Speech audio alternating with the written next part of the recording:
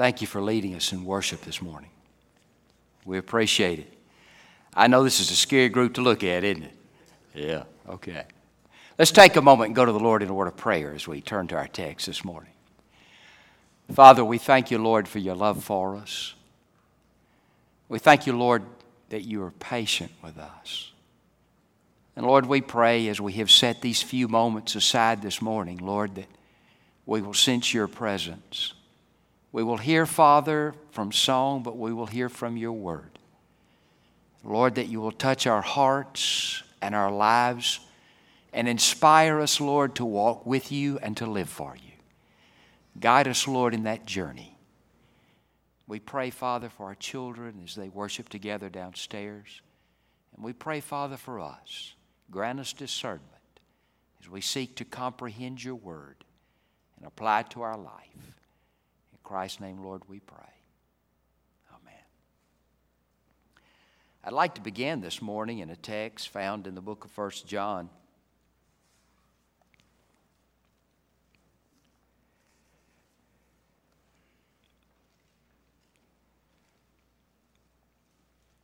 I'd like to read two verses. 1 John chapter 3. I know it's warm this morning. I promise you it's going to get cooler as the morning goes on. You with me there? It's working. It's just catching up. 1 John chapter 3. I'd like to read verses 18 and 19. Listen carefully. Dear children, let us not love with words or tongue, but with action and with truth. This then is how we know that we belong to the truth and how we set our hearts at rest in His presence. Legitimate conversion. What did Jesus mean when He looked at him and He said, Nicodemus, you got to be born again? Have you ever dyed a piece of cloth? Maybe you had something, you said, oh, that's the wrong color. I want it to be a little different. And you went to Walmart, you bought you some of that dye, and you throwed it in the washing machine. It's never been the same since, by the way. But you throw it in the washing machine, and the dye goes into the fabric, and all of a sudden, the color's different. You following me here? When you and I have a transforming experience with Jesus Christ, folks, we come out different. We're not perfect all of a sudden. We're like that piece of cloth. We don't get it all. But we are saved. We're changed. We're transformed. And as a result of that experience with Christ, our life alters. Now, it's a growing experience. I know that. I acknowledge that.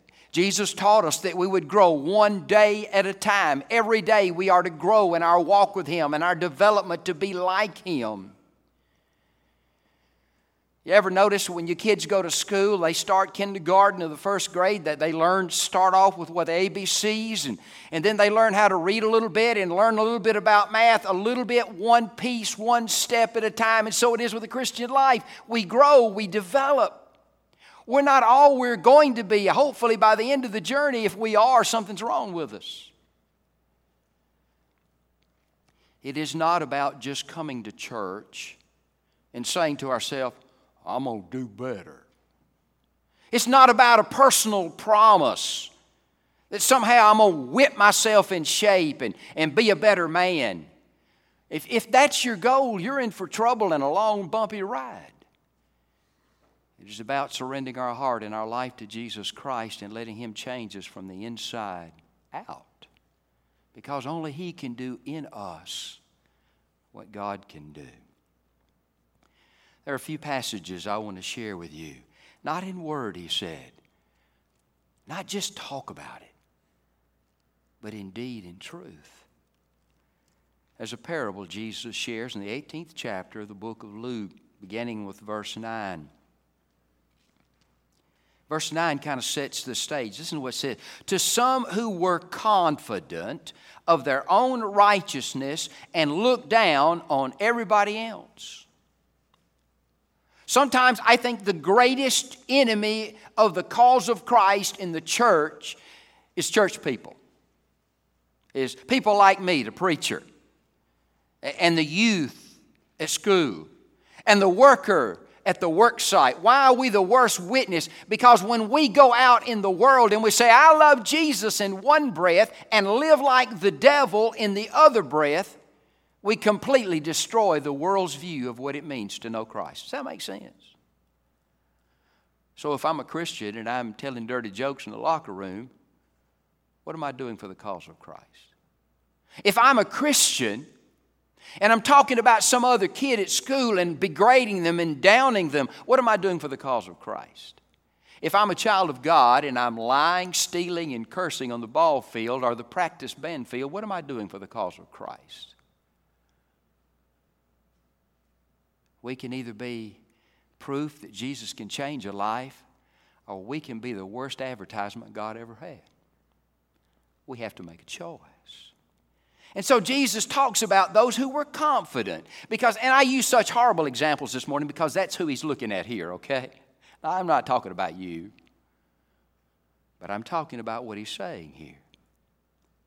To some who were confident of their own righteousness and looked down on everybody else, Jesus told them this parable. He said, 2 men went up to the temple to pray, one a Pharisee and the other a tax collector. Now, you know the story, don't you? What happened? And the Pharisee stood up and he prayed about himself. And he said, God, I thank you that I'm not like other men, robbers and evildoers and adulterers, or even like this tax collector. I fast twice a week, and I give 1/10 of all I get. But the tax collector stood at a distance. He would not even look up to heaven, but he beat his breast and he said, God, have mercy on me, a sinner. Now listen to what Jesus said. I tell you that this man, rather than the other, the religious man, went home justified before God. For everyone who exalts himself will be humbled, and he who humbles himself will be exalted. What's the problem here? The problem here is the attitude of a personal goodness. I have arrived. I have achieved. They kept their 600 laws. They tried to cross every T and dot every I and get everything just right. Because they tried so hard to do all the details, they lost sight. Jesus said they may look good on the outside, but they were tainted and sick on the inside. Jesus gave us 9 character traits in the Sermon on the Mount in an effort to teach us what it's like to look like Christ, to live like our Lord in the world. And I'm going to tell you something, we can't keep a single one of them. Without His help, our hands are tied. He talks about being merciful. As He talks to us about those traits, we begin to realize that without His help, we can do nothing. Man can clean up the outside, but only God can clean the heart. Only God can change our attitude and our thoughts. Man can treat the symptoms, but only God can cure the problem or the cause. You know, you and I get a cold, and there's not really a cure for that, about 3 or 4 days, right? That's the cure. But now you and I can go to the store, we can get some medicine, treat the symptoms, and we don't feel quite as miserable, but we're still sick. So many times we want to treat the symptoms rather than cure the cause. Too often it is a personal goodness upon which we hang our hat and we stake our hopes, but it is not enough. She came forward during the invitation time and said, Preacher, I want to get baptized and join the church. He said, that's wonderful. Are you ready to ask Jesus to forgive your sins and come into your life? Preacher, I don't have any sins. Then you can't be baptized. But preacher, you don't understand. I don't have any sins in my life. He said, well, you can't be baptized. And finally it hit her and she struck it. She says, oh God, please forgive me, for I am a sinner, lost, condemned. And he said, I'll be glad to baptize you. It's not what we can do. It's not what we achieve. It's not what we've accomplished. It's not the good deeds we did for the neighbor next door or the guy across the street that made us feel good on the inside. Those things will not save us. Those are personal goodness, if you will. Secondly, it was a partial goodness. I had an uncle that I loved dearly, grew up with him. Most of his life, he was not in church. His father had been a pastor. He'd become dissatisfied with church. He was a good man. He was moral. He was ethical. He would treat you right. He would be good to you. He would be fair and honest and do everything that he possibly could to be a good, moral, ethical man. People respected his behavior. The latter years of life, cancer struck him. Pastor of the local church where his wife went came to see him. And the preacher talked to him about facing death and about life. And he talked to him. And he said, I know you're a good man. I know you're an ethical man. But have you ever trusted Jesus? Have you ever asked Him to forgive you of your sins and come into your life and be your Savior? Because goodness won't get you to heaven. And I never will forget what he later said that he told him. He said, I have been a fool. I have counted on my goodness. My good deeds will not get me in heaven. And in his 70s, struggling with cancer, he invited Christ into his life and he came forward for baptism. And he meant business for the days that he had left. Folks, a personal goodness is not enough. It was a partial goodness. In Luke chapter 11, verses 37 through 42. Let me share this with you. When Jesus had finished speaking, a Pharisee invited him to eat with him. So he went in and he reclined at the table. But the Pharisee, noticing that Jesus did not first wash before the meal, was surprised. Now keep in mind, God had taught them the significance of washing, of cleansing. Now God was trying to protect them. You know about germs and I know about germs. They didn't know about germs. So God taught them early on that you need to wash up, okay? And He made it a spiritual element as well as a physical element. But the problem was they didn't understand the physical element. All they knew was they had to do so many washings, ceremonial washings. So Jesus intentionally didn't wash up. Okay? Why? Now then, you Pharisees clean the outside of the cup and the dish, but inside you're full of greed and wickedness. You foolish people, did not the one who made the outside make the inside also? But give what is inside the dish to the poor, and everything will be clean for you. Woe to you, Pharisee, because you give God a tenth of your mint or your rue or all your other kinds of garden herbs, but you neglect justice and the love of God. You should have practiced the latter without leaving the former undone. What's he talking about? He said, you're so meticulous. You're going to make sure you made $20. You're going to make sure God gets all too. You want to be careful each penny. He said, you're meticulous. You even tithe your fruit that you grow on the garden. But you don't care about justice or that people are treated right or fair or decently or honestly. It's all an outside show. It is a partial goodness. They didn't murder anybody, and yet they didn't think anything wrong with hating and despising somebody that was of a different race or a different culture or a different background. They didn't commit adultery, yet they didn't think there's anything wrong to lust after their neighbor's wife. They didn't abuse. They only retaliated an eye for an eye and a tooth for a tooth. But they didn't know anything about loving those who had mistreated them. Self-righteousness asks, how little can I do and get by? Jesus says we're to love those that mistreat us and be kind to those who treat us wrong. The Pharisees said, keep the laws. Jesus said, love. So many today try to please God with a partial goodness. We can't replace being godly with doing a few good things. Folks, we can't buy God off. He calls upon us to become good from the inside. Let Him change and cleanse our hearts. Third, it was a proud goodness. The Pharisaic religion is a proud religion. He is proud of his creation, of what he's done. Woe to you because you love the best seats in the synagogue, he went on to say. Your pride keeps you from God. They stood on the brink of a miracle lost. Jesus was there. He could have changed their world, changed their life, and sent them to heaven and changed who they were. But they were so proud of what they had become. After all, I helped somebody the other day who was in trouble. So proud of what they had become, they didn't have a need for Jesus. There are many times I've watched a man or a woman stand in a worship service deeply convicted by the Spirit of God written all over their faces. And yet they stop and the devil whispers to them, "You as good as anybody in that church." And he may be right, maybe better.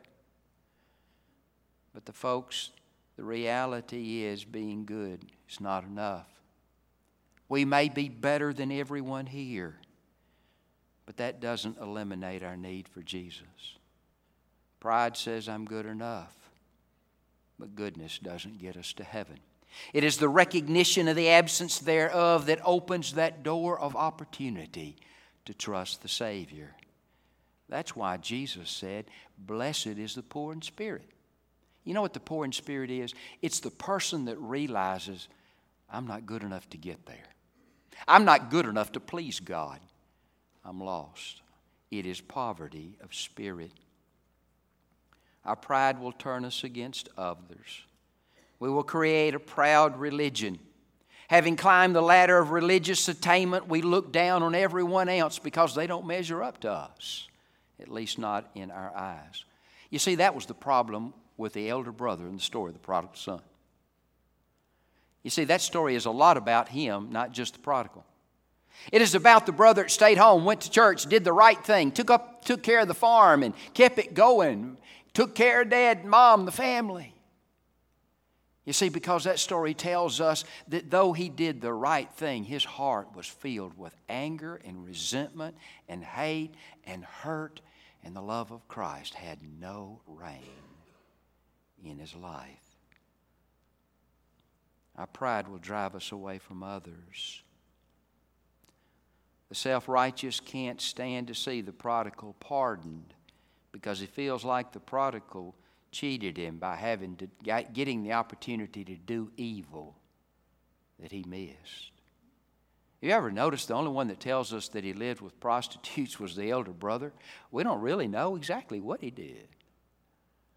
But the elder brother said that's what he did. Because probably in his heart he thought, if I'd run off, that's what I'd have done. That was his attitude. It was a pretentious goodness. These men were not mistaken, they were liars. Nothing is as vital to your soul and my soul as being on the outside what we believe on the inside. You don't like yourself when you know what you're supposed to be and you're not that. Am I right? You ever woke up in the morning and said, I don't like the person I'm looking at this morning because I'm not what I know I'm supposed to be. Sometimes we feel that way. Folks, you can fool yourself, you can fool your friends, you can fool the preacher, but you can't fool God. It was a pretentious goodness. The goodness God loves is the imputed goodness of Christ. What does that mean? That means when we turn our life one day at a time over to Jesus and say, Lord, you help me today to see the world through your eyes. You help me today to do in this world what you need me to do to make a difference. When a man was dying, he said, don't tell me about the strong Christian's God. Tell me about the sinner's God, because he's the one I want to lean on right now. It is a goodness stripped of pride. The goodness God wants is our honest acknowledgement of our need for Jesus and our sincere desire to please Him. Now, what do I mean by that? We're almost through. Y'all bear with me. Lord, help us to seek the goodness that you desire in our lives. Now, here's three things I want you to think about with me quickly. God, help me to sense the hurting ones, that I may help them. Help me to see the invisible ones, that I may care. And help me to steer the wandering ones, that they may find their way. What do you mean by that, Brother Ken? There's some people out there, we don't see them. They don't matter to us, but they matter to God. And God wants you and I to look beyond the outside and see the inside. I want to tell you a little story this morning about Teddy. Teddy was in the 5th grade. His name was Teddy Stallard. He had a teacher named Miss Thompson. When Teddy would come to school, he'd come with his hair uncombed. His clothes would be all wrinkled up. Teddy was one of those kind of kids that had that blank stare on his face. And when he spoke to the teacher, he always spoke in monotone. In quite frank honesty, Teddy was one of those kids that's kind of hard to like. It just didn't seem like he was there. When Miss Thompson would grade his papers and she would put the X where he'd missed them. And when she'd come to the time to put an F on the paper, it's almost like she would do it with a flare in her frustration. She had always said, I love my kids, I love my students. But deep down in her heart, she knew maybe Teddy was kind of an exception. She should have known better. She had his record. Let me just share it with you. 1st grade. Teddy shows promise with his work and attitude, but poor home situation. 2nd grade note. Teddy could do better. Mother is seriously ill. He receives little help at home. 3rd grade note. Teddy is a good boy, but too serious. He is a slow learner. His mother died this year. 4th grade. Teddy is very slow but well behaved. His father shows no interest. He is now in Miss Thompson's room. Christmas has come and all the kids have come and they have laid their presents on her desk and they've gathered around to watch her open them. Finally, she comes to one wrapped in brown paper like a sack and taped up with a little tape. And as she opens it, a rhinestone necklace falls out with half the stones gone, and a bottle of cheap perfume lands on her desk. She's kind enough, as the kids began to snicker, to put the bracelet quickly on and to take and put a little perfume on her finger and touch her ears and say to the class, "My, doesn't that smell good?" And everybody says, "Uh-huh." When the class is empty, Teddy is left behind. He has lingered for a few moments. He comes into the room from the back and he says to Miss Thompson, "You smell just like my mother, and her bracelet looks really good on you. I'm glad you like my present." And he walks out of the room.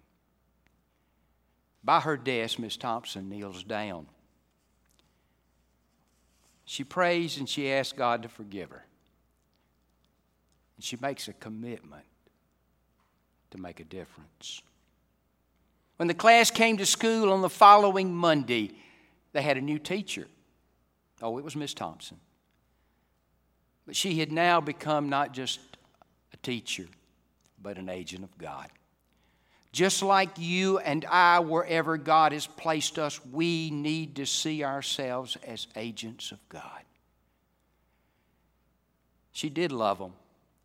And now she would take special care to try to help them learn and understand, especially the hard ones, the ones that struggled like Teddy. By the end of the year, Teddy had made remarkable improvement. He had caught up with most of the class and then even went ahead of some of the others. For the next 7 years, she didn't see Teddy. And then a note came in the mail. "Dear Miss Thompson," it said, "I just want you to know that I graduated second in my class. Love, Teddy." 4 years pass. She doesn't hear anything, and then another note comes. Dear Miss Thompson, I found out today that I am graduating head of my class. College was hard, but I liked it. Love, Teddy.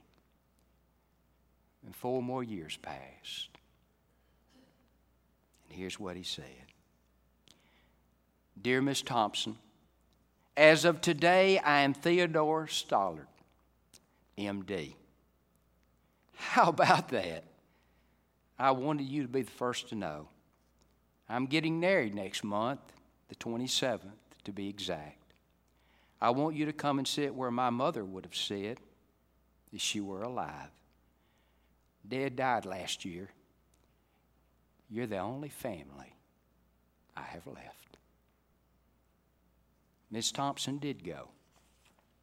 And she sat right where she should have sat, in his mom's spot. Guys, you and I can make a difference if we let the dye of Christ color our lives with His love and His kindness and His compassion. All I'm trying to say is God has called us to let the goodness of Christ flow through us. That's the goodness God's looking for. It's not what we can do. It's what He can do as we surrender our life and our will, one day at a time, to His will. Let's go to the Lord in a word of prayer. Father, be with us, Lord, this morning as we gather. Lord, in all honesty, we must admit and acknowledge that so many times we fail. But Lord, somehow, some way, help us to realize that You want us to love not in word, but in action and in deed. Lord, help us to conquer the pride and the selfishness that so often reigns our lives. And help us to learn to let Your will flow through us and Your kindness be expressed through us to a world around us. In Christ's name, Lord, we pray.